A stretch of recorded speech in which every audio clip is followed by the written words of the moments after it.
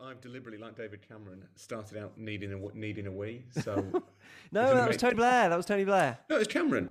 All of my points are going to be incredibly urgent I thought it because was a speaking technique. it is. Yeah, no, it's an established Yeah. thing. Like you go on needing a wee and you just rattle through it, just crack on. Do you want to go? We can. I've got enough time for you to go for a wee. I've just had one myself. I don't want to go for a wee. I want to be really urgent. Okay. Was it, I don't know why I thought it was Tony Blair. Maybe it's because, can you remember he had that, was it a conference speech he had where he wore a light blue shirt? I thought you were going to say, can you remember the conference speech he gave where he had a light blue catheter? A light blue catheter, which solved the problem immediately. But he sweated greatly, if you could remember. It was vaguely, yeah. like and kind of I am wearing that colour today, so let's hope that I don't A, need the loo, or B, sweat profusely. But because I correlated those two things, because I think, well, he doesn't need to go to the loo then beforehand because he can just sweat it out. To be fair, That's the answer. Yeah, if you sweat a lot, it does decrease your need to go to the toilet. That is true. As long as it comes out somehow, He was a very wise warmonger. porously, or indeed via a light blue catheter, you're fine. We really are short. We are really short on preamble content if this is what we've stooped to. This is Set Piece Menu, the podcast where four friends talk football over food. I'm Hugh Ferris. Joining me are Stephen Wyeth, trained by the BBC, and Rory Smith, trained by Cambridge professors, not Andy Hinchcliffe, who is currently in Portugal being trained by João. Is this the clearest indicator yet we've had of the world returning to something like normality? Chinch not being here because he's in Portugal. Do you think it's telling though that Chinch has gone to Portugal roughly on the same day as it emerged that we're about to have an October fire break lockdown? That this is the Chinch has seen João for the first time in 2 years and the last time in 2 years. Well, he's had advance warning of this and is getting in whilst he still can. I think feel like a fire break is how you describe 30 minutes with João. Quite possibly. At what point do you think João has to reset his programs for his clients? Because it's been 2 years. Chinch will be in. I mean, people won't have seen Chinch. He doesn't do a lot of off-camera stuff, but he has ballooned in weight. What he's suggesting Zhao is currently poking him with a stick in all the areas where he's added timber unnecessarily. Just imagine João tutting in Portuguese. I don't know how you tut in Portuguese. I don't know what noise they make. It might be a tst, but just João looking disapprovingly at Chinch and all his sort of doughy glory. Making him do laps. Yeah, Run to the tree, vomit, and run back again. Andrew Georgie will be my greatest creation. He's been immediately downgraded from advanced to intermediate in the João program. And that involves laps around Wythenshawe Park. It basically, vomit. the João program is usually like leg day, arm day, chest day, whatever. But now for Chinch, it's just gut day, gut day, gut day. He's just put him in for the antenatal class. He's not really got fat, Chinch. We should make this clear. He remains as if he's been hewn from teak, does Chinch. He's a remarkably solid individual. There's no dough about him at all. This is all slander. The food is, does anybody have any food they would like to share? Well, I it's not really food, but today in my part of the world, the day we're recording, is back to school day. I don't know if that's true in Manchester, Steve. Have the kids gone back? No, got them back last week. I'm already eased nicely back into something Yorkshire, resembling a routine. Caring about education just as much as everybody else. We send them to school for 4 days a year in Yorkshire, where they learn various forms of animal husbandry, and then they come home and put to work immediately. And financial prudency. Animal husbandry, financial prudency, and how to get minerals out of the ground. They're the three vital lessons in Yorkshire. No, so Ed's gone to preschool today, sort of wandered in quite happily, and I immediately went to my favoured coffee spot and just sat there for 10 minutes and had a cup of coffee. Just the freedom of after 6 weeks of being imprisoned by a toddler. I am free again to do adult things like nothing exciting, but go and have a coffee. So that was my food for the day, and it's also, ironically, why I need a wee. The food of the day is the freedom to have the food at any point in your day. Also, I won't be having lunch at midday, which is what I've been doing for the last 6 weeks. I'll be having lunch at a normal time, 12:30, 1 o'clock. At lunchtime. Lunchtime, not... 12 o'clock is still the middle of the morning. Toddlers are ridiculous. The football is, at this point, we'd normally ask Chinch. He is not here to answer, so I'm just going to tell you. We are talking about the future of women's football. No, not like that. The new season in England's WSL has been much heralded. The word landmark, for example, was used so often, it was almost as if it was a product placement for the Landmark Adventure Park in the Cairngorms. I haven't been. Looks amazing.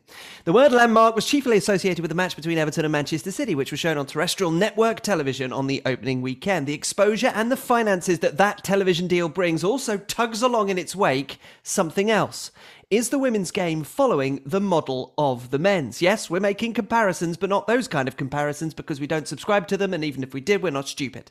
That is all to come. You can get in touch with the podcast, of course, at setpiecemenu@gmail.com. You can find us on Twitter, Facebook, and YouTube as well. You can, of course, still enter the SPM PLPL until this Friday. If you're listening anywhere near contemporaneously, and that sharp intake of breath is reminded that Rory has not yet completed his SPM PLPL entry. The end of Friday, the 11th of September, Rory. The end of Friday, the 11th of September is the deadline for you, and here comes the tapping of the computer as he manually does it during the podcast. Tiny URL. tinyurl.com/setpiece menu. And Rory, for you and others, put the 20 Premier League teams in the order that you think that they will finish this season. Points are awarded based on your predictions' proximity to their final position. tinyurl.com/setpiece menu. Just drag them into the top 20 as you see fit. tinyurl.com/setpiece menu. You only have a short amount of time to get that completed. In the meantime, to the further ado on this week's podcast, last week's pod on whether some players are bigger than the game took us along the path to a potential US sports-style free agency in soccer. Benjamin Nowitzki has emailed, Dear Eric Dickerson, Emmett Smith, Le'Veon Bell and Melvin Gordon, which to me makes perfect sense and to you two makes absolutely no sense. As an avid American SPM listener, I have been intending on writing an email of this sort for quite some time. I initially planned on forming it with a basis in Major League Baseball, but your recent discussion on NFL contracts made me realise that I was using the wrong American sports league as the grounding for my ideas. In your discussion on the most recent episode of SPM, Rory mentioned and Hugh expounded upon the idea that this summer's transfer business might potentially be a catalyst for the transfer market becoming more like the NFL free agency scene. However, in your discussion of the ways in which Harry Kane has lost the PR war over his transfer saga, I realised that there was a very, very significant aspect of the world of NFL contracts that you were missing. The dreaded holdout. And now we understand why those 4 running backs were in the preamble. Now, most NFL fans hate little more. Yes, we do. 4 running backs that have held out in the past. It really it needs little more explanation than that. Is it bad for a running back to hold out? Well, let's find out from Benjamin, shall we? Yeah. Would it be better if they held and give, but do it at the right time? That is, as my understanding is that is the ideal thing to do. That is the correct way to behave in whatever sport. Yeah. Okay. Just be grateful, and there is a hint towards this later, but just be grateful that I don't have to talk about hold-ins, which are a current fad. Most NFL fans hate little more than a holdout, or in short, when a player refuses to practice or play due to them being unhappy with the state of their contract. This is mostly due to the players feeling that they are underpaid, but it can also be due to them being unhappy with the very team that they are on. Fans hate this for rather straightforward reasons. They don't care so much how much a player is paid, but they do care about getting to see them perform at the highest level in a sporting contest that they adore to watch. While I certainly wish that holdouts were far less common in the American variant, the near total lack of holdouts in European football has always astounded me. For some reason, there is a deep reticence among players to be seen as having considered to refuse to train, let alone miss a game itself. I'm sure there are a few historical examples of this occurring, but it seems remarkable to me that 2020 Messi or 2021 Kane never just said what NFL players say so frequently. I will not play until my demands are met.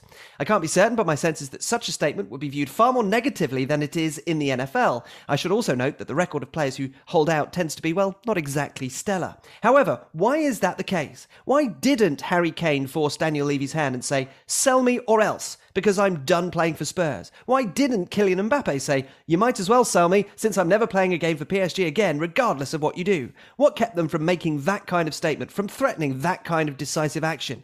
I understand it is a radical thing to do, and I understand that it is extremely risky and very well might not pay off, but isn't it worth a shot, at least in extreme circumstances? Why would Harry Kane rather lose the PR war and be forced to stay at Tottenham instead of losing the PR war, but at the very least getting what he wants? Holdouts are dirty and scary and not always effective, but they're certainly a powerful strategy that I don't understand the total absence of in your type of football. They seem like too strong a tool to almost never be used at all. Admittedly, and I'm sure Hugh will agree with me here, they are most certainly overused in the NFL. I mean, Harry Kane had to apologise because it seemed as though he'd skipped training, when in my mind he could have just as easily said, "You're damn right I missed it, and I'll miss the next one too if you don't give me what I want.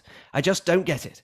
Thank you for your consistently phenomenal and insightful football content output, and don't worry, Rory, I already have an NYT subscription. Sincerely, Benjamin Nowitzki of Teaneck, New Jersey, writing from Baltimore, Maryland, which is very specific. So that is Benjamin. That's a really good point, actually, that I didn't realise that the holdout was such a sort of profound tradition in the NFL. Kane, reading between the lines, Kane clearly thought about it and then didn't have the nerve to follow through. It does, I wouldn't say there's a total absence of it. It does happen. Players do refuse to train, as you both know, and they will sometimes refuse to play. I would say that they probably don't do it for very long. I can't remember one that went on for more than a week before either the club folded or the player folded. Why it is probably a really good topic for a podcast. My immediate instinct off the top of my head is that there's an element, and I think we see this in quite a lot of ways. Football, I think, still has a slight retain and transfer mentality. Bear in mind that it's only since the 60s that players at the end of their contracts were not considered to be the property of a team, that they weren't compelled to sign extensions regardless of whether they wanted to, that they weren't hidebound by the maximum wage. Obviously, all of that's gone, and now from the outside, it looks like football's this sort of crazy free market, this kind of monument to capitalism. But I think to an extent there is a mentality of, through kind of loyalty and fealty and duty and industry and all that stuff, but also there is a mentality of that is such a taboo that you really have to be prepared to. It's the nuclear button, isn't it? Refusing to play, refusing to train. And I wonder whether that is a hangover from the days where the players had no rights whatsoever, that there is, or barely any rights whatsoever, that there is a part of kind of the play of football's kind of intangible, weird subconscious that makes that beyond the pale, effectively. Because I agree. That's really a really good email. It is weird that it's not. That's the player's ultimate leverage, and it is weird that they use it so infrequently. At the risk of having Hugh school us on NFL in particular, is there also an aspect of the differences between the sports in the way that a player's role in the team is defined? Because to my very much layman's eye, in NFL, in the main, you're talking about individuals with a very, very specific, finely tuned skill set at which they are absolutely elite in terms of what they do. And finding a replacement for them at that level, I would imagine, is incredibly difficult once they've established that they are one of the, if not the leading exponent at that. Whereas there's a little bit more fluidity in soccer in terms of tactics and approach. And although Harry Kane, in terms of being an English goal-scoring number 9, is currently without equal, it would be perhaps easier for Tottenham to say, okay, don't worry about it. Go and rot in the reserves. We're not going to pay you whilst you're refusing to play. Your value is going to diminish. We are absolutely intent in holding you to your contract. And in 3 years' time, having not scored any goals for 3 years, you're nowhere near going to be able to command the kind of fee and role within the sort of team that you want. I will hold my hands up and allow Hugh to now correct me. No, the principle is the same. The principle is if you are only going to hold out if you believe that is of value, i.e. you are of enough value to that team that you holding out provides them with a problem. If you want to have a better contract, it's often because there has been a contract level set by somebody who does your thing in another team. But sometimes it's just simply that you've signed a long-term contract and you want better terms because your ability has progressed and you've got more of a significance to the team. But again, you will only do it to any great success if you have a role in that team which is of value to that team, which is interesting why the running backs are mentioned here by Benjamin, because if you are a star running back, you do have, or at least certainly in the era of at least a couple of those two, Eric Dickerson and Emmitt Smith, where running backs were the stars of the game. So with along with quarterbacks, I should say. Just to kind of complete my point then, would it be easier for Tottenham to adapt to life without Harry Kane, even if they didn't have a like-for-like replacement, than it would be for Emmitt Smith's team to continue without him? Emmitt Smith's team being, I believe, the Tulsa Tornadoes.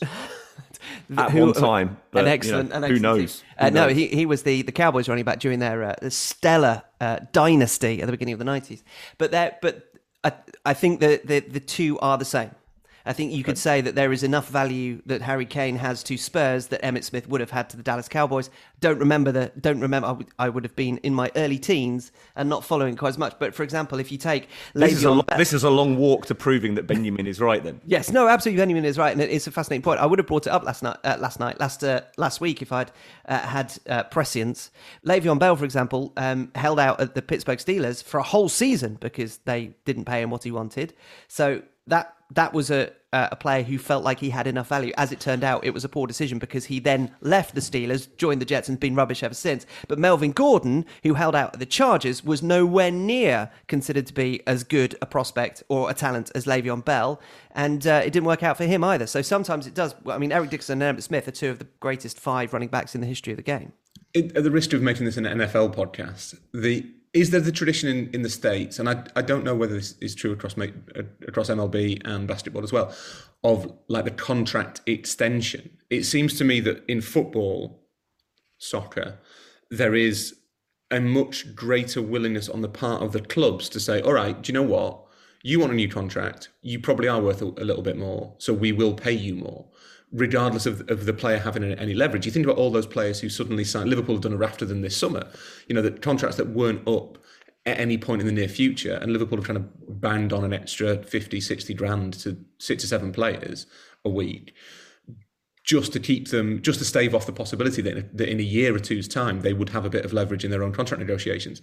Does that happen in the US? Is that one of the different? Is there a structural difference in the way the sports are run, that the aim for football is very much to keep the core of it? If you've got good players, you keep them happy. Whereas in American sports, with my very, very low knowledge of it, there seems to be the basic belief seems to be you have signed this contract, and at the end of that contract, we'll talk about a new contract if we want to give you one. Again, it depends on the value of that player. They will sign early extensions or new contracts if they are of significant value to the team. But the structural difference is the thing that very much governs this whole thing, and that's the salary cap. So if you are Liverpool in an American franchise situation, you probably can't re-sign all those top players because you can't fit those new contracts into a salary cap whilst also retaining enough players to actually have a roster. So you're saying that's the difference. In American sport, there's some sort of competitive balance. I wonder if that might be a good idea in Europe. The worst thing you've done there, Rory, is to give Hugh the opportunity to prove he knows something. Oh, it's disgusting, isn't it? It's nauseating. In fact, nauseating. Once in the proverbial blue moon. Also on this, Ollie Wicken writes this. Dear Awesome Foursome, love the pod, but slightly disillusioned about football by your discussion on SPM 246. Don't worry, it's not you. As an old school idealist, I'm easily disillusioned about football. I'm someone who, like Danny Blanchflower, wants to believe that the game is about glory, despite the fact that I saw this very slogan at the Tottenham Hotspur Stadium last weekend while I was watching a game that had been moved to 2 p.m. on a Sunday because of the precedence of a playoff game for something called the Europa Conference League. As an idealist, I fervently hope that players share my belief about glory, but your discussion framed players' motivations as almost exclusively about money. When Steve spoke about footballers wanting to stand a chance of winning something, it was in the context of their being devalued if they failed to win something. This is what disillusioned me. Standing a chance of winning feels like something of a low bar for an elite player in my book. Worse, the prioritization of financial considerations framed your entire debate. The unchallenged assumption was that footballers are financial assets for themselves and for clubs, and that the point of football is financial gain. Personally, I yearn for a world in which players with agency and power would, if they could, choose a club with the sole objective of winning trophies. Imagine if the best players in the world got together and decided to play for the same team. What if Messi, Neymar and Mbappe not only stayed in the same team, but were joined by Ronaldo and Harry Kane? Imagine, they'd win everything going. If such players are truly bigger than the game, they could pool their talents and exploit PSG's financial resources, not for their own personal wealth, but for sporting glory. That would be proper player power in service of why sport exists. Obviously, I prefer Messi, Neymar, Mbappe, Ronaldo and Kane to choose to lead West Didsbury and Chorlton to Champions League glory, but I'd happily accept the substantial depletion of a petrodollar nation-state's finances for the sake of sporting idealism. Glad to get this off my chest. Thanks for so many inspiring discussions over the last few years. Ollie Wicken. But the problem there isn't that the players are prioritising money, it's that money and success have started to go hand in hand. That you have, if you want to win something, you have to go to the team that can pay the most, because the team that can pay the most is the one that will have all the other good players on it. So if you're a footballer and I think this is probably true of Messi more than anybody, you're kind of thinking about your legacy to an extent. You're thinking, right, how many shiny pots and pans will I be able to look at in my trophy cabinet when I retire? There will have been a streak in Messi thinking, where would I really love to play football? Would I, maybe in Rosario for Newell's Old Boys, maybe, I'd want to play for Manchester United, maybe I'd want to play for AC Milan. Messi will have a streak of romanticism within him, and he will be aware that he could have his pick of teams. But if he wants to be sure of winning something, even more so than at Man United, you can't be sure if you're at Manchester United that you're going to win the Premier League and have a really good crack at the Champions League. You'd throw Messi into that team, you'd have a decent chance, but it wouldn't be a sort of surefire thing. Whereas at PSG, he's pretty sure he'll win Liga, and he can be pretty sure he'll make the semi-finals of the Champions League. Because I think they've done that the last 2 years, haven't they? PSG, the last two competitions, they've made the semi-finals. So he goes there, and it just so happens that is the reason that they have obtained that status is just they spend the most money on players. The problem is not the players prioritising money, it's money guaranteeing success. And if football wants to change that, and I'm as much of an old school romantic as anybody, or an old school nostalgic romantic as anybody, then the way football has to deal with that is by finding a way of levelling the playing field so that more teams can offer more money, or that a few teams have to offer less. And finally, from John Kaur, who writes from Australia. Kangaroo, koala, kookaburra and wombat. I was appalled by even the suggestion that there had been any negative views of SPM merch, and even more appalled that anyone felt compelled to ventilate those views on the podcast. I am of the totally opposite view. In fact, at my first wearing of my newly acquired Squirrel t-shirt to the Comedy Lounge here in Perth, I was called on stage by the brilliant stand-up comedian Janelle Koenig, who proceeded to provocatively serenade me and my t-shirt, which she referred to as a rodent shirt. The crowd went wild. My first wearing of my For Buffaloes shirt was at the Bledisloe Cup rugby test between Australia and New Zealand. I have sent a photo to SPM. John, you have? It's splendid. I would prefer it if the merch was forbidden from being worn at rugby events. Listening public, ignore Rory for one of the first times I'd imagine in your history. The next outing of my rodent shirt will be the Aussie Rules Grand Final to be held in Perth this month for the first time ever. I hope that is that all right, Rory? Are you happy with Aussie Rules? I'd quite like Aussie Rules. Okay. Because what, more violent or no? It's just fewer clothing. It's just such a simple sport. He says, kind of patronisingly, I hope, continues John, that this attendance of significant events in merch will snowball in a manner parallel to one of the great adventures of the 1980s, when a group of my friends travelled to Europe. Prior to leaving, they kidnapped a garden gnome from the garden of some elderly neighbours. They proceeded to photograph the travelling gnome at every international tourist attraction they visited. The gnome was passed on to other travellers who carried on the process, including trips to the USA and South America, while the original purloiners were performing more mundane Australian tasks, like working behind bars in London. Of course, all photos were mailed to the elderly couple, notated with stories of how much the gnome was enjoying his travels. After 4 years, my friends returned to Perth with the gnome, which they left on the doorstep of the original owners, together with a suitcase of souvenirs and gifts from all corners of Europe and the Americas. Nothing was ever said, because the first rule of Gnome Club was that you don't talk of Gnome Club. Is that not the plot of Amelie? Oh, maybe. Amelie came after the 1980s. So, but are you suggesting that Amelie stole this idea in the same way that John's friends stole the gnome? Well, I mean, it does sound, for a start, like John's friends have committed a fairly major crime and should be punished. But it had such a nice ending. Is that? I'm sure that's the plot of Amelie. Was Amelie actually about 4 Australian barmen? It would appear so. He suggests at the end, maybe the SPM merch can replicate these escapades. Keep up the good work. That's from John Kaur, who's actually in Yanchep, near Perth, Western Australia. Well, I'm very happy for tales of where the merch has been to be sent our way. Not necessarily so enamoured with the idea that they would be passed on, because that would reduce sales quite significantly if there was just one item of merch that did the rounds. But merch, if you're wondering, is at tpublic.com, and just search for SPM or Set Piece Menu. We should have a t-shirt that just says, "We are desperately trying to monetise this." Put it on the list. Put it on the list. Correspondence of any kind to setpiecemenu@gmail.com. Now, it has often been suggested to us that we spend some time talking about women's football here on Set Piece Menu, which, as 4 men, we have assiduously avoided. What could go wrong, you ask? almost everything we say.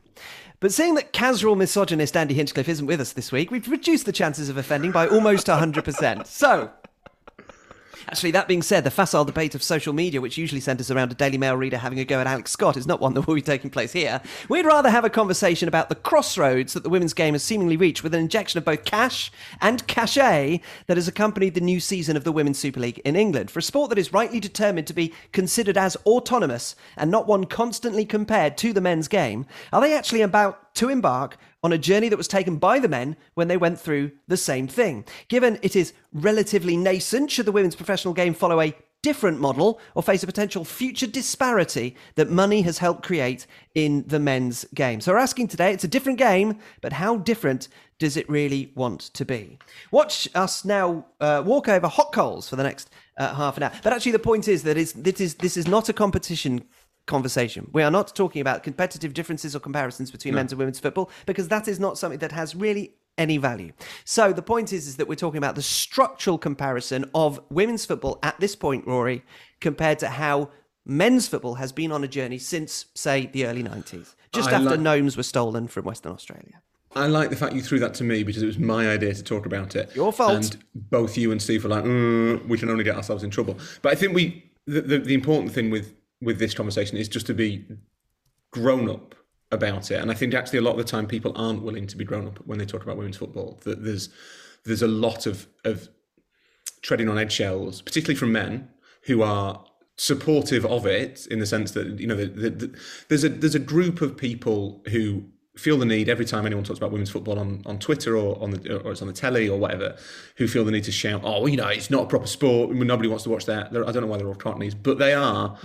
Well, they're either Cockneys or Daily Mail readers. Either way, you're happy to. But that is a big Venn diagram.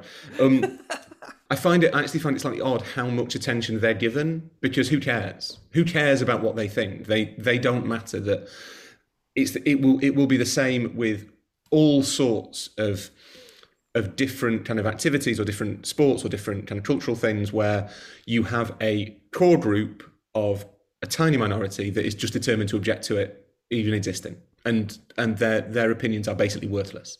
And I find it slightly sad, understandable to an extent, but sad that the conversation always seems to be, well, kind of attacking the dinosaurs. Well, just let them die out on their own is my genuine view. Like, you're not going to change their minds. They are not presenting like a rational point of view.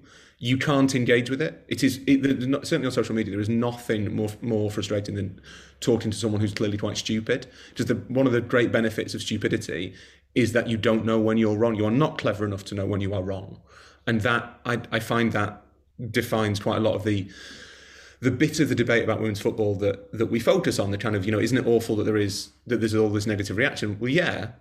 It is awful that there's all that negative reaction, but that negative reaction makes literally zero sense. So condemn it occasionally, obviously, but basically ignore it. It's not like they're making a rational point that you have to engage with and try and there's an argument. There's no argument there. It's just, I don't like this. And it's not dangerous misinformation that sometimes on social media you should be looking to ignore, whether that's to do with COVID or climate change, etc. Is that, and this is this is possibly going to be a bit of a theme about not comparing and contrasting. As Rory says, one of the problems with those of whom we say, look, just ignore them, is that they are constantly told, we are ignoring you. No, don't even do it, because that just fuels it. Yeah. Because if it gets a response, anything that gets a response is going to be perpetuated. So the best thing to do if you're going to ignore something is to do just that, not to draw attention to this being something that we are ignoring going forward. That's fascinating, because that's also the same. It's sometimes the political debate that takes place both sides of the Atlantic, but particularly in America, where there is a right-wing kind of media ecosystem. Hugh, we're already talking about women's football, where one of us is going to get into trouble for saying something that's slightly wrong. Don't bring in American politics. It was just a brief point to say that people that rail against some of those opinions that are being trumpeted by that right-wing media ecosystem say, don't highlight it and say this is awful, because your likes or your retweets or your quote retweets are highlighting what is essentially something which could be, if they weren't, marginal. And that's the point that you're both making about this situation, is that actually to say that you're outraged is to highlight something that would otherwise be ignored and perhaps not so much of an issue. Not necessarily that those views are to not be abhorred, but they, given the light of day, are given too much of a spotlight because they do not represent any sort of sensible thinking. But also it creates a false narrative where the battle for women's football is to convince that loud, probably quite misogynistic, I don't know why I'm qualifying that, misogynistic, outdated minority, and it's loud, and and that can distort it, but it is a minority. The vast majority of men's football fans aren't naturally predisposed to hate women's football. It's not like a competition between the two. It's, for all that you're not meant to compare and contrast, it's all football. It's not even like it's rugby union, rugby league, where one is objectively good and one is objectively bad. It's that kind of opinion that I would never like or quote tweet, because frankly that needs to stay in the underbelly of society. But they are the same game, so it makes very little sense that if you really like football, why would you be like, oh my god, this is women, I hate women's football? They're performing literally the same activity. It's not like football and snooker. Do you know what I mean? It creates this false narrative where what women's football has to do is convince the dinosaurs. It doesn't. It just forget about the dinosaurs. The more pressing thing is, how does women's football reach, like as is the case for every sport, male or female, and this is where men's football, I suppose, is a little bit different, because men's football is this incredible cultural phenomenon in a way that basically no other sport is. But it's the same thing that tennis has to do, or rugby has to do, or Formula One has to do, or whatever. Is how do you get more people to watch? And I think that is the crucial thing for women's football. It's not let's persuade the bigots. It's how do we make this as appealing as possible for as many people as possible, whether they like men's football or not. Although I imagine that the people who like men's football are probably a slightly easier demographic to get at for women's football than people who don't like football in any form. That's going to be a tougher battle. Which the opinion of those people is the kind of opinion that you will get not highlighted, even though it is just as against men's football or all football as those men who say that they are against women's football. It's just because they come from a different part of society and articulated in a slightly different way that actually they aren't given the spotlight in the same way. Because I know loads of people say, I hate football, hate football, hate football, hate football, and just reject it out of hand regardless because of what it is and what it represents. So yeah, that happens too, but it's just that you ignore them because you've spent so much time ignoring them. There's not a part of it that you feel like you need to build up so that you can knock it down. But also, where's the benefit in ignoring them? Not ignoring them. What does it do? If you've got someone who hates, I also know lots of people who will tell you, like people will say, what do you do for a job? And you say, I'm a football journalist. And they go, well, I hate football. And you'll be like, well, great. I hate international finance, but I don't tell you. Do you know what I mean? Or I hate journalists. So there's some people you don't that like have that, multiple reasons to dislike you, Rory. Which is very odd, because most people aren't interested enough to be covered by journalists. Anyway, you do get a lot. Maybe that's why they hate you. You do get that, possibly, yeah. That sort of attitude. And also, they're big rugby union fans. You are ignoring them, as we've just discussed. To be fair, the I hate journalists is a better response than, you should cover me. No, I shouldn't. Not at all. Anyway, and I think this is the thing that over the last couple of years has really struck me about women's football and genuinely concerns me, and it's where I think it is legitimate to frame it together with men's football. Women's football is essentially a 21st century sport. It is professionalising, it's growing in the 21st century. And yet it has been structured along the same lines as a sport that was framed in the 19th century. That has happened, I think, because a lot of the people involved in football as a whole, for whichever gender, are not especially imaginative. And because there is a sort of a self-satisfaction within football that sort of Panglossian belief that this is the best way it could be, this is the best of all possible worlds, this is exactly what we need it to be. And so what you have now is women's football growing basically along the same structure as men's football, with individual clubs that are attached to men's teams in competitions that are mirror images of men's competitions in some way. The WSL is smaller than the Premier League, but the basic idea is the same. There's a Champions League. There's a World Cup every 4 years, all that stuff. The club There's even an FA Cup and a League Cup. Yeah, an FA Cup and the Conti Cup, which is the League Cup. And I don't know whether that's the best thing for women's football, if I'm completely honest. And it's, as I say that as a man, but more probably, I hope, more relevantly, as someone who likes football and who generally, wants football to grow and be popular and be good. And the risk of it is that there are lots and lots of things that have gone into making men's football, elite men's football, particularly the Premier League and the Champions League, a sort of a global cultural phenomenon, the like of which we've possibly never seen before. But that doesn't mean it's perfect. And I think there is a risk that in aping its structures, women's football will also develop a lot of its flaws. And that, I think, is a shame, because that can be avoided. They did, of course, try summer football, which would have been one of the big differences between tracking the men's game with the WSL. Between the spring series. Yeah. No, the spring series. Oh, spring series brought it back in, yeah. The spring series was to bring it back in line with the winter season. They had a summer WSL season. They had a summer WSL season between 2011 and 2016. And for whatever reason, decided to switch back to winter. Well, I can tell you the reason, because they were struggling to, both in a practical sense in terms of staffing for arenas and stadia, because a lot of that was being shared by the men's clubs, and also even just the bricks and mortar was being shared with the men's clubs, and so you're trying to get an already attentive audience to add on a little bit in terms of a women's game, maybe earlier on in the day to a men's game, or kind of marrying up. People weren't thinking about football during the summer, therefore they weren't paying attention to women's football, but the idea was to marry them back up again. Certainly from my own experiences and conversations about when that changed back, is that it was much easier for a club, and this is the whole point that Rory's making about it being, because the clubs are tethered to the men's clubs, it was much easier for them from a marketing, a sales point of view, an awareness point of view, and also a practical point of view, to have them married up again, because you've got more eyeballs who you can get on your game because they're already paying attention to football. Which all makes all sorts of practical sense, but it means that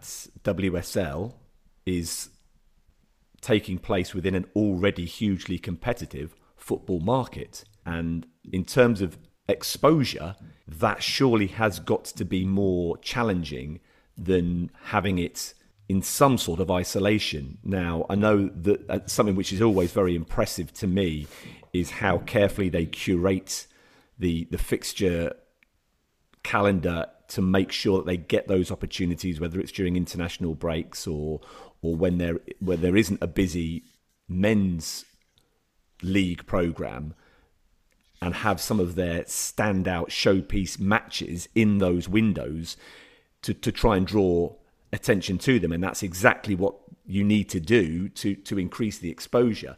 But it does mean that you're having to manipulate the calendar in a way that cannot be ideal, because certainly in my experience of having covered WSL in the past for BT Sport, is that you have this sudden clutch of games in quite close proximity, and then weeks when there aren't any. And in terms of keeping people engaged, that doesn't feel like the best way to go, because there's so much ebb and flow in terms of the opportunity to see the games. Like anything with football, as we've seen as people coming back into stadiums after the pandemic, there's a certain rhythm to it, isn't there? There's a certain part of your routine. And you would imagine that for WSL to thrive in the UK, that there needs to be an element of routine about it. Just before you come in, Roy, because this is interesting, and you'll love me interrupting in order to bring up cricket, but it's the same issue that domestic cricket has, because they are tethered essentially to the international game, and they have to work their domestic programme around the priority that is the international fixtures, because there is just not enough time to be able to fit all the cricket games in back to back to back to have all the players available for all the fixtures. So the issue is the same, that they are essentially, domestic cricket is tethered to a larger body, which is the international game. If the women are attempting to mould themselves around, in terms of what Steve was just saying, the men's game, they also have a bigger concern, which is dictating some of the things that prevent it from being, as you said, Steve, being able to breathe, if you like, in a structure that suggests routine for fans following the game. I think what this generally highlights is the issue of the women's game being tethered to the men's. That I think is one of the fundamental issues. And the first manifestation of that, which we might as well come to, is the clubs.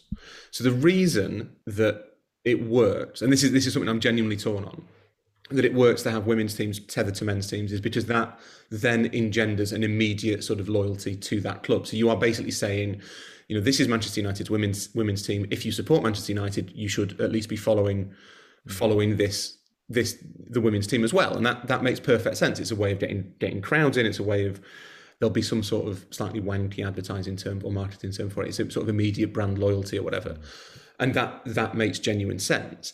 But the issue is that as long as the women's game is tethered to the men's in that way, by these sort of specific bonds, and this sounds really brutal, and I'm not for a minute advocating it, it will always be second fiddle. That the priority of those clubs will always be the men's team, because the men's team is the thing that for the moment generates the most money, and as long as the women's teams are the second fiddle, the men's teams will always be the thing that generate the most money.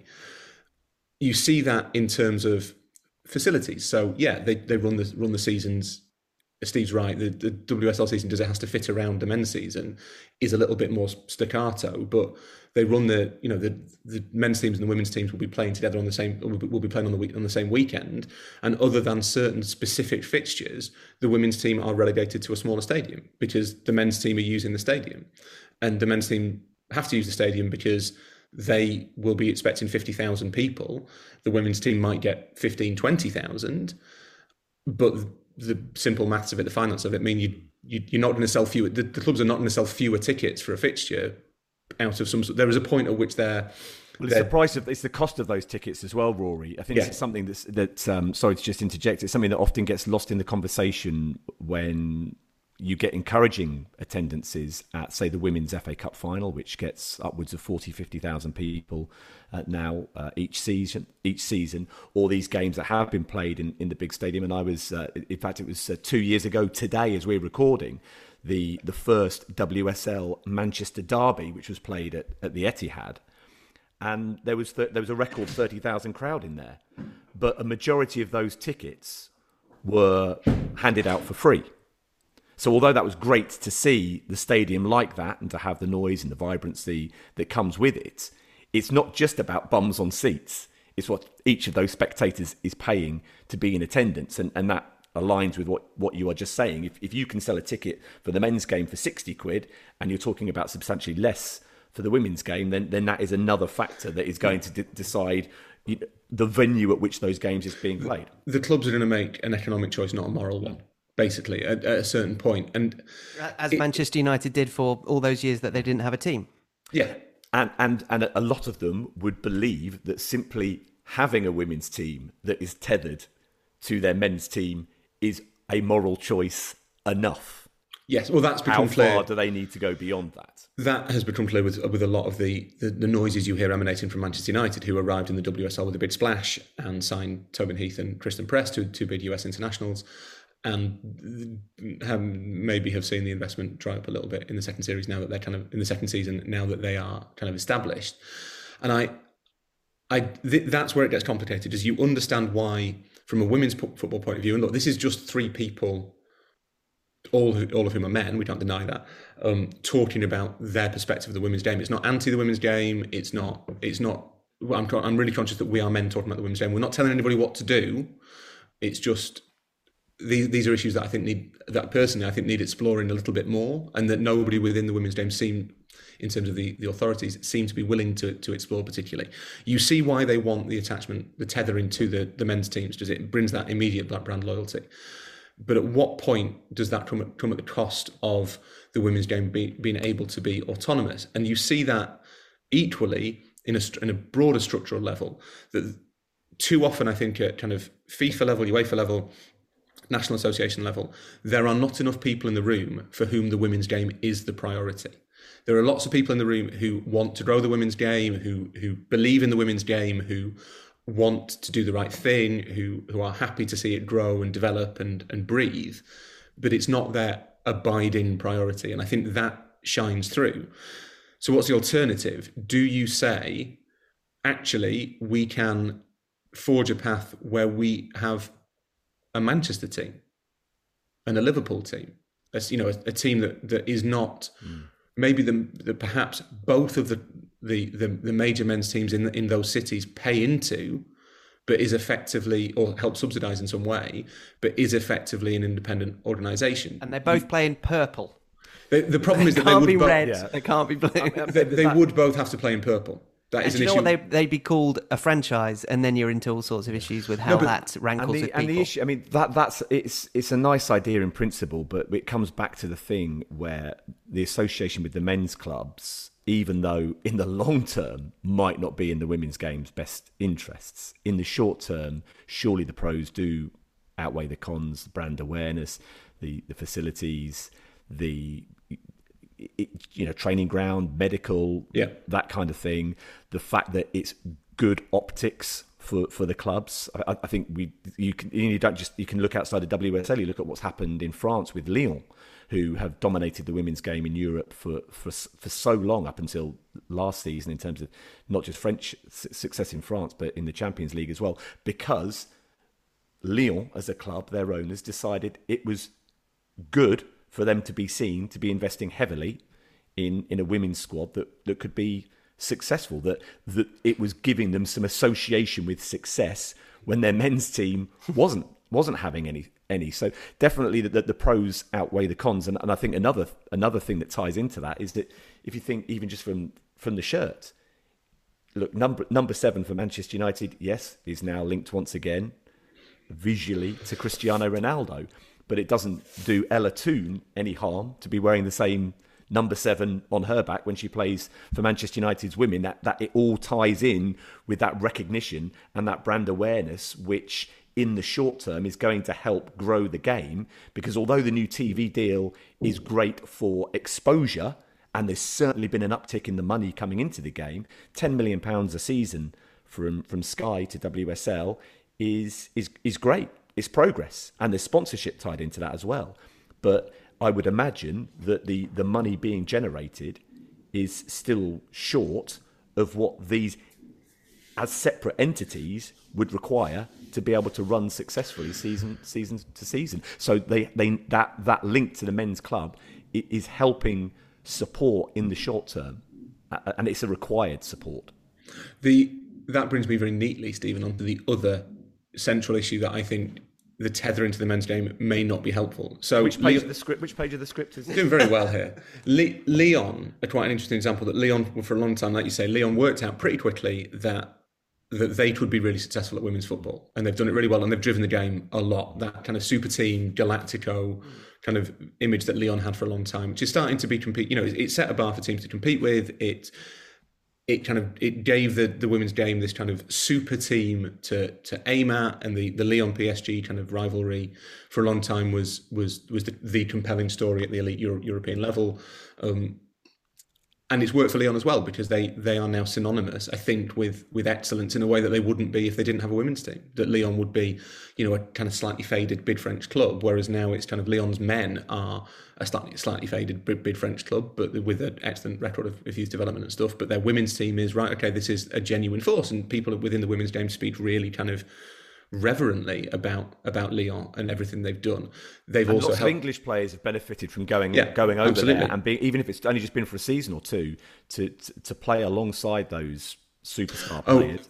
And they've brought that back to WSL. England's national team has benefited, but the level, the fact that it's taken PSG with their deep pockets time to get up to that level offers you a demonstration of the amount of investment that is required to put that kind of team together. Well, it doesn't. So yeah, you're right that PSG took a long time to reach where Lyon were, and I think the point about kind of the Lyon effect spreading everywhere else is really important. That you talking to players who spent time at Lyon, and they will tell you, even Americans will tell you, that just playing with players of that quality during the week was incredibly beneficial for them, and that has now been spread out. You've got Lucy Bronze back at Man City, Izzy Christiansen at Everton, players throughout the league who spent time at Lyon. There is a degree of kind of fluidity in terms of who constitutes Lyon's all-star squad.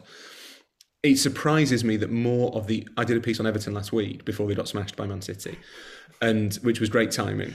You picked them up as title contenders, didn't you, Ross? They are very open about where they want to go, Everton, and obviously, as Izzy Christiansen said, it wasn't the greatest start, but I wouldn't necessarily rule them out of fulfilling their primary aim, which is to get into the Champions League this season, just because they lost to Man City. But that does highlight, and it was that result that made me suggest this topic, that does highlight a real problem. So I am surprised that more of that Premier League upper middle class group of teams, so Everton, Villa, Leicester, kind of have West Ham maybe, haven't thought, do you know what? For £5 million, we could build the best women's team in the world pretty easily. The highest paid player in women's football is Sam Kerr, who's on about 200 grand a year. The highest transfer fee in women's football is Pernille Harder, who signed from Wolfsburg to Chelsea for, I think, 250 grand, maybe 300 grand. These are tiny figures to the teams that have the men's teams that have women's teams tethered to them. So if you're West Ham, there should be no reason why you don't think, right, do you know what, we can go and pluck the best players from Sweden, the best players from anyone in Germany who's not Wolfsburg, the best players from anyone in France who aren't PSG and Lyon, best players from Spain and Italy who aren't at Juve and Barcelona and Atletico Madrid. And we can build a team that will pretty quickly challenge for the WSL title, gets into the Champions League, make us synonymous with success in the women's game in the way that Lyon are in France. That has not been damaging to Lyon's brand. There are no complaints from. It's enhanced it. It's enhanced it enormously. At a timely moment, bearing in mind what Steve and you said about the men's team.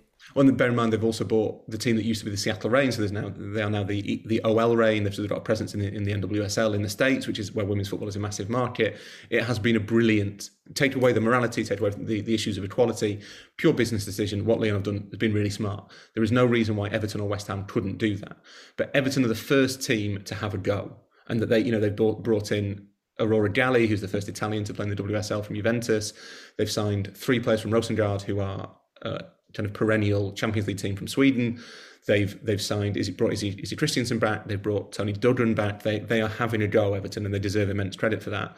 It would be good for women's football if the Everton experiment worked, I think, because there is a danger, and I think it's a severe danger, that as money flows into women's football from Sky, from the BBC, from increased sponsorship, that it is divvied up in the same way as money is in the men's, which is that it is used by Chelsea and Manchester City, and to an extent Arsenal, to go and offer semi-professional teams or scarcely professional teams in Sweden, where there is a long-standing tradition of women's football being extremely strong, relatively small amount of money for all of their best players, which basically creates in the WSL the same problem we have in the Premier League, that you have Chelsea and Man City and Arsenal, who are the big three, who are basically untouchable, as we saw when City went to Goodison Park and scored 4 against a team that are, in theory, rivals for a Champions League place, and should be on paper as well.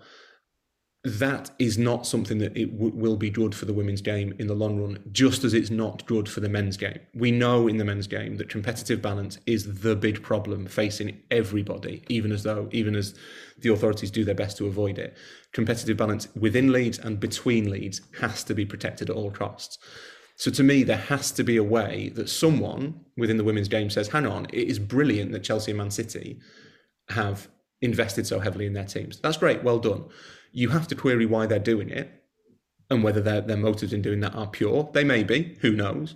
But it's creditable either way. It helps to grow the game. Seeing, Harder and Sam Kerr playing up front for Chelsea is brilliant.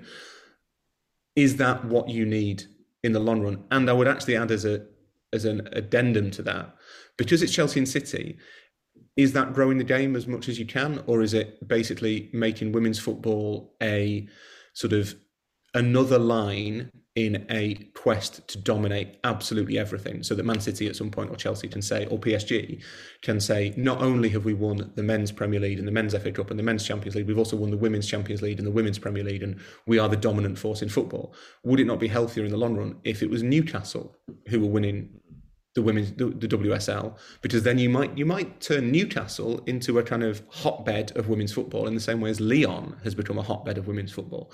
You might be able to spread the game geographically a little bit more. I mean, 2 gastronomic capitals of each country. Really. Well, exactly. But you might be able to have... Both famous for their nightlife. That's different sorts of nightlife. Different sorts of nightlife. But you might be able to have a situation where Newcastle is the driving force behind women's football, and teams like Newcastle, West Ham, Everton, those sorts of teams can think about glory in the women's game, which makes go into the women's game a place where you're going to see high quality football, and you might win a trophy. Your team might win a trophy, and I would say that would be much more appealing than trying to get the same Man City and Chelsea fans who get to celebrate everything all the time to celebrate something else. A question, if I can, on that point, Rory. If you are saying that it will only cost, and again, arbitrary figure, but it's helpful as a starting point. If it'll cost £5 million for a club like Everton, West Ham or Newcastle to invest in their women's team to such an extent along the lines that have been set by Sam Kerr and Pernilla Harder in their moves and their contracts at Chelsea, if it will only take that amount of money to be able to do that, and they have either the foresight, the altruism or the business sense to be able to put that into place, would they put themselves in such a dominant position that they actually set up the same traps that you are saying that Manchester City and Chelsea may well do in the future? And all you're saying is that it's just a different group of clubs, because the Manchester City and Chelsea thing is very much a problem with men's football because they are the dominant financial figures, certainly in England, in men's football. But they weren't. They are now.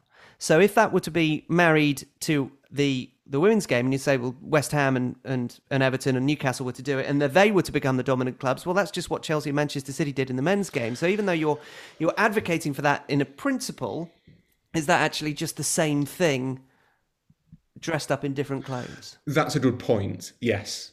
You end up with a dynasty either way. Or do you think that the others will fight to try and retain their control of it all, that actually it will make some sort of competitive balance? They would do, and also I wonder if a Newcastle, say, did it, that you might end up with other teams of that level thinking, do you know what, if they've done it, Leeds might think, all right, do you know what, we can put 5 million into this as well, and then suddenly you obtain some sort of competitive balance by virtue of the cost being relatively low, that more teams feel as though they can do it. Whereas, if Everton want to challenge for a Champions League place realistically, in the men's game, it's going to cost them probably £250 million in transfer fees, which, I mean, and maybe not even then, because they've spent a load more than that and got nowhere near. So I wonder whether at this stage, whether you could have that competitive balance by the costs being relatively small if women's teams are going to be tethered to men's clubs. Yeah.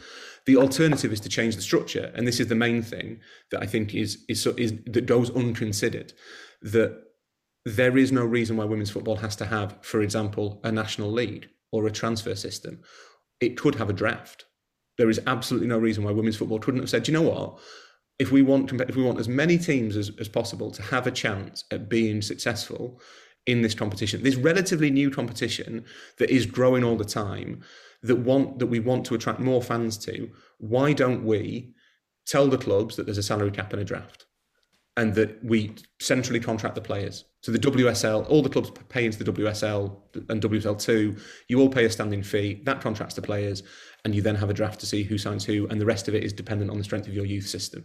Why not have it that way, so that you can say that, actually, do you know what, this year Man City and Chelsea are dominant, but next year, actually, do you know what, Aston Villa and Newcastle have recruited, they've done really well from the draft. They are going to stand a chance.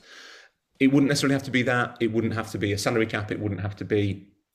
Tarek Panja, my colleague's got a theory that if the big strength of the women's game is the international game, why not make that the focus? Why does the Women's World Cup have to be every 4 years? Who decided that? Who decided the Women's World Cup has to follow the same schedule as the men's? It doesn't have to. You could do something. You could have an international league. You could do whatever you can do, literally whatever you like. And it feels very much. It feels slightly not lazy. It feels well intentioned and logical in some ways to mimic the structures of the men's game. But I do wonder whether maybe there is a conversation that could be had to say, actually, do you know what, that bit of it doesn't work for the women's game? Because do you know what, if we were designing the men's game now, we wouldn't do that. What you're talking about makes a lot of hypothetical sense and has a degree of idealism about it. And is that an easy point to make from a position where you don't have to take the risks that would be associated with treading a different path? Because there is a degree of fragility about women's football still as it attempts to find its footing. The ambition is to be self-sustainable, for clubs to get a return on their investment. And it would be an incredibly bold collection of administrators or just Arsene Wenger. Or just Arsene Wenger, who would say, even with its imperfections, we are not going to follow this established path because we know where that, or can feel fairly confident about where that can lead to. If you go completely off the reservation, you are taking a massive risk. And that women's football is currently in the process of a very steep recovery from having been marginalised for decades. And it would be a massive gamble to put itself in a position where failure might lead to that happening again.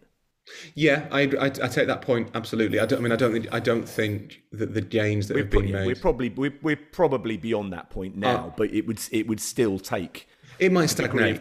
It would take a degree of extreme confidence to say, right, we are going to do something different from what we know does and can work. Yeah, I take that point completely, and I see why the women's football has gone this way for all the reasons you've both outlined. The fact that you have that immediate brand loyalty, the financial support that's necessary, the fact that is the established path for football. So why on earth, if you were seeking equality, would you not just say, well, actually, do you know what? Yeah, that is the definition of equality, that there is a Man City team and a Man City men's team, a Man City women's team, and that's all been massive progress. To me, I don't think the gains that have been made are now losable. I don't think if you suddenly change the way the transfer system works in women's football, that people would walk away. And it may well be that it leads the game to flourish further. But yeah, you're right, it is a risk. And that takes us back to the point that I think when a lot of these conversations are being had, I'm not sure how many people in the room ultimately care. And that's the problem. I think that what they've done makes sense in a lot of ways and is not wrong, but is also very much the path of least resistance. It is the obvious thing to do. There are plenty of people out there within the women's game, don't get me wrong, who advocate furiously for it, who are ambitious and driven and idealistic and admirable.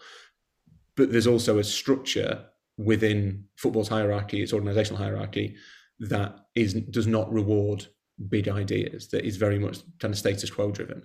And I think the problem is that the idealists who would like to grow the women's game are too often reliant on the buy-in of the second group of people, which means you get this kind of path of least resistance thing. So it just strikes me that there is a chance for women's football to avoid a lot of the pitfalls that men's football has fallen into, and the domination by a handful of rich clubs is probably the most obvious of those. That it's not.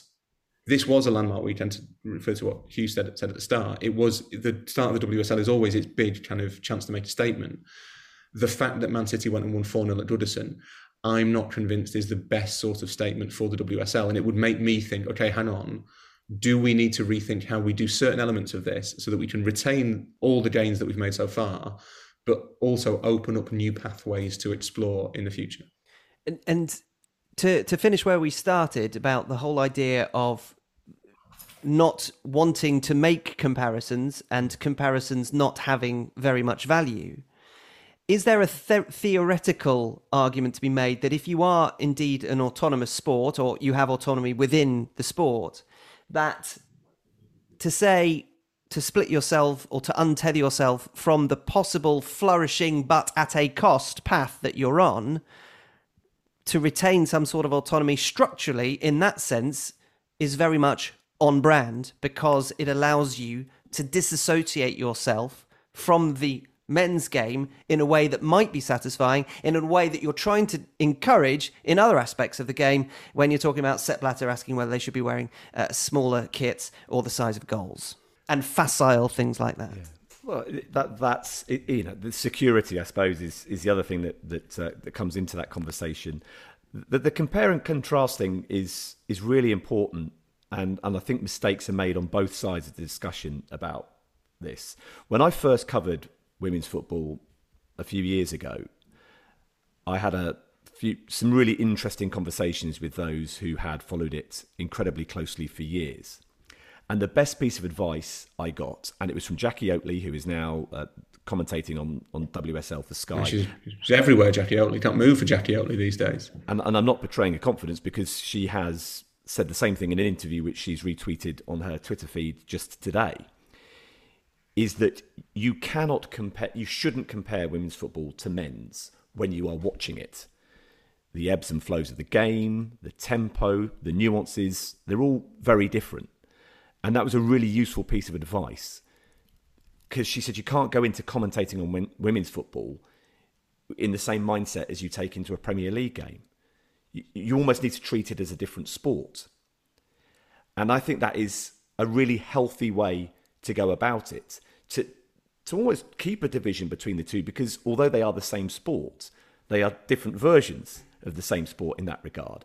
And it always astonishes me that despite getting that excellent piece of advice from a strong advocate of the women's game, how many other advocates of the women's game actually fall into that trap themselves, the most recent example of which being Cristiano Ronaldo's record-breaking international goal that he scored this month.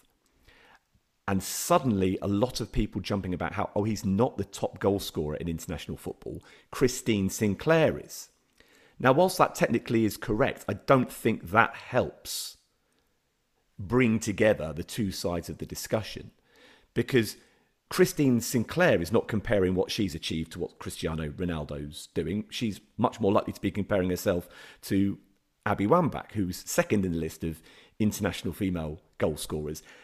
And certainly Cristiano Ronaldo, I doubt, is comparing what he's achieved in terms of goals for Portugal with what Christine Sinclair has done for Canada. And the problem that those who jump in on that and say, no, you need to be clearer with your language and say that Cristiano Ronaldo is the top men's international goal scoring record holder, is firstly, when you're talking about Cristiano Ronaldo, nobody really believes that you're talking about anything other than men's football. And secondly, what you're not only bringing those trolls, as we were discussing, out of the woodwork to say, oh, no one cares, or it's women's football, it's rubbish, which is absolutely a ridiculous viewpoint, but it drags that back to the surface again and leads to this discussion where you are comparing and contrasting the standard at which Christine Sinclair has scored her international goals with what Cristiano Ronaldo has done. And look, they've both cashed in against weak opposition at times. But you don't want to linger too much in the butting of heads over who's had an easier time of it, because it's unhealthy and it doesn't help anybody. And those very, very misogynistic football fans shouldn't compare and contrast. But I would encourage, from my own experience of having covered women's football, and I feel as an advocate for women's football, that those on that side of the discussion should perhaps try and avoid doing so as well, embrace the differences and help the sport grow from its position of being different to the men's, rather than fueling those kind of battles, especially on social media, from which there is never going to be a resolution. Yes, and as a broadcaster as well, Stephen, the choice of language is important. The clarification or the clarity of language is important. But I do often think that if you are talking about a man in the first half of the sentence, it is implicit that they are playing in the game for the gender that you have mentioned previously. I get it. I get There are occasions where it does need clarity. I must stress, there are occasions where it does need that. I get that there is the default masculine is a problem, that by saying such and such is, to be fair, I don't know who the record holder, cap holder for England in either gender is. Farrah Williams and Peter Shilton. I get that in the sentence, Peter Shilton is the record international cap holder for internationals for England. That the absence of a qualifier means we are reverting to the default masculine. But generally, I think that it might, I don't know. Again, we're not here to tell people what they should and shouldn't do, but I do wonder whether we maybe don't need, in either case, it might just be easier if you just called it football and we just assume that you're talking about the gender that is clearly contained within the name. At times it will be. I mean, it's a really small thing, but I agree with Steve. I think that by sort of losing yourself in those battles with those people who don't want to be convinced and can't be convinced effectively, because they're not taking a kind of rational position. They're taking an ideological position, which is bigoted and misogynistic, but is not going to respond to reason. That it might be wasted breath for the people who are having the arguments effectively. I don't think either one advances the cause of anything particularly. And that to an extent, there is I mean, it's not even the quality of opposition, it's the frequency of games that change the dynamics. Women's internationals have won a lot more caps on average, I think, certainly seems to be that way, than men's internationals. Yes. And that will be to do with the fact that the national teams play more games. Yeah. It doesn't mean that it's worth any less, it just means the national teams play more games. It's not really worth... And that's why autonomy is absolutely crucial. Yeah, you just have to accept them both as individual disciplines effectively, although they are the same sport. I lose myself a little bit because it looks to me an awful lot like they're all doing the same thing. They're all trying to score a goal with a ball. So they are the same. But how sport. big are those goals, Rory? And that's the real debate. This is now opening another can of worms. Obviously, there have been some really stupid suggestions made. Sepp Blatter's small shorts being the absolute pinnacle of them. But you tried that and it didn't work. It didn't work. Didn't look good on him. I mean, certainly. He tried it in the 80s, so why it keeps coming up again? You'd have thought retro, if anything. You'd have thought that much Hinchcliffe skin would have put everyone off for a lifetime. But the things like that doesn't mean you couldn't mess about with the structure of the game. So you could think about things like game clocks, which is an idea that's been discussed in men's football. I'm not saying it would work better in women's football. There's no reason for it to work any better in women's football. But if you were designing football now, for everybody, you wouldn't necessarily say we have to have 90 minutes where 35 minutes are spent waiting for throw-ins. You might say, well, we'll play for an hour. We'll have an hour-long game clock and stop it after half an hour for half-time and then have a half an hour second half of in-game action. I think the other thing that we should perhaps encourage when we're talking about the women's game is balance, because there is a huge amount of promotional positivity still very much attached to the women's game.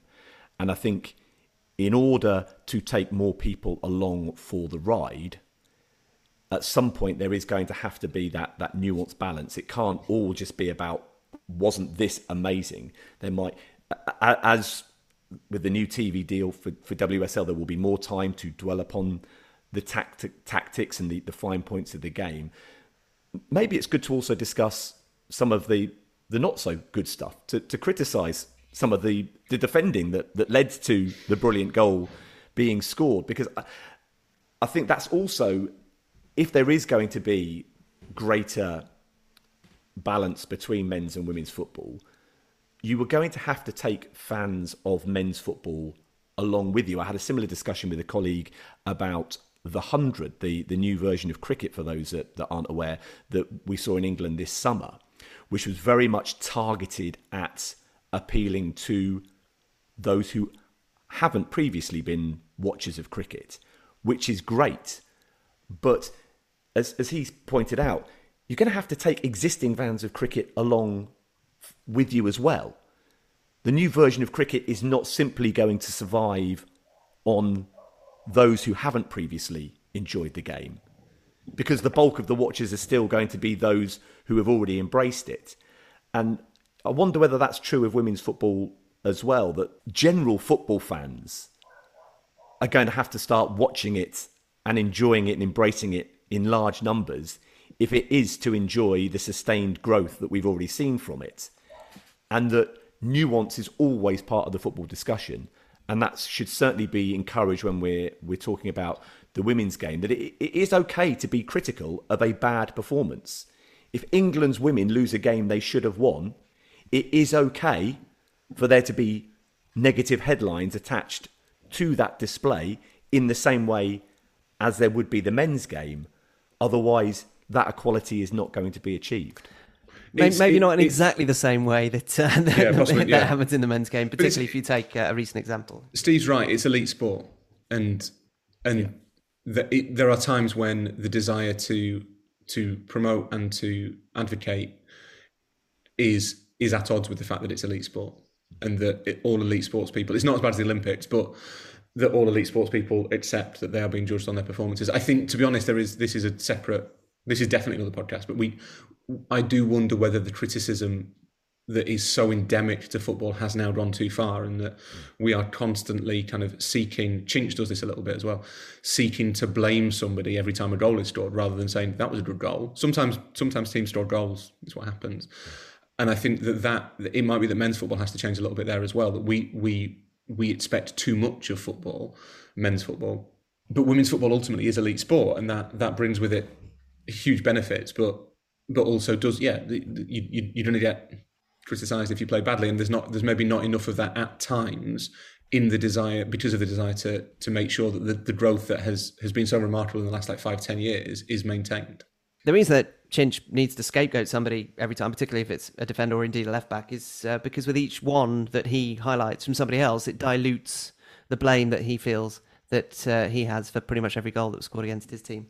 So what? He's not here. Each mistake committed in the concession of a Premier League goal reduces the percentage of those that Chinch is responsible for. Absolutely right. That's just maths. And seeing that Chinch is currently locked in a bicep curl with João, we don't have a soccer story today, but if you'd like to contribute either in trying to prompt him into one, or indeed you have one of your own, then don't forget, you can email us on setpiecemenu@gmail.com. I do hope, just Stephen mentioned nuance at the very end there. We do attempt on this podcast to inject nuance into pretty much every conversation we have. It's sometimes a little bit more difficult, particularly when Alan Hinchcliffe is involved. But hopefully you feel like there's been enough nuance in this conversation to make it worthwhile, given that we are three men talking about women's football.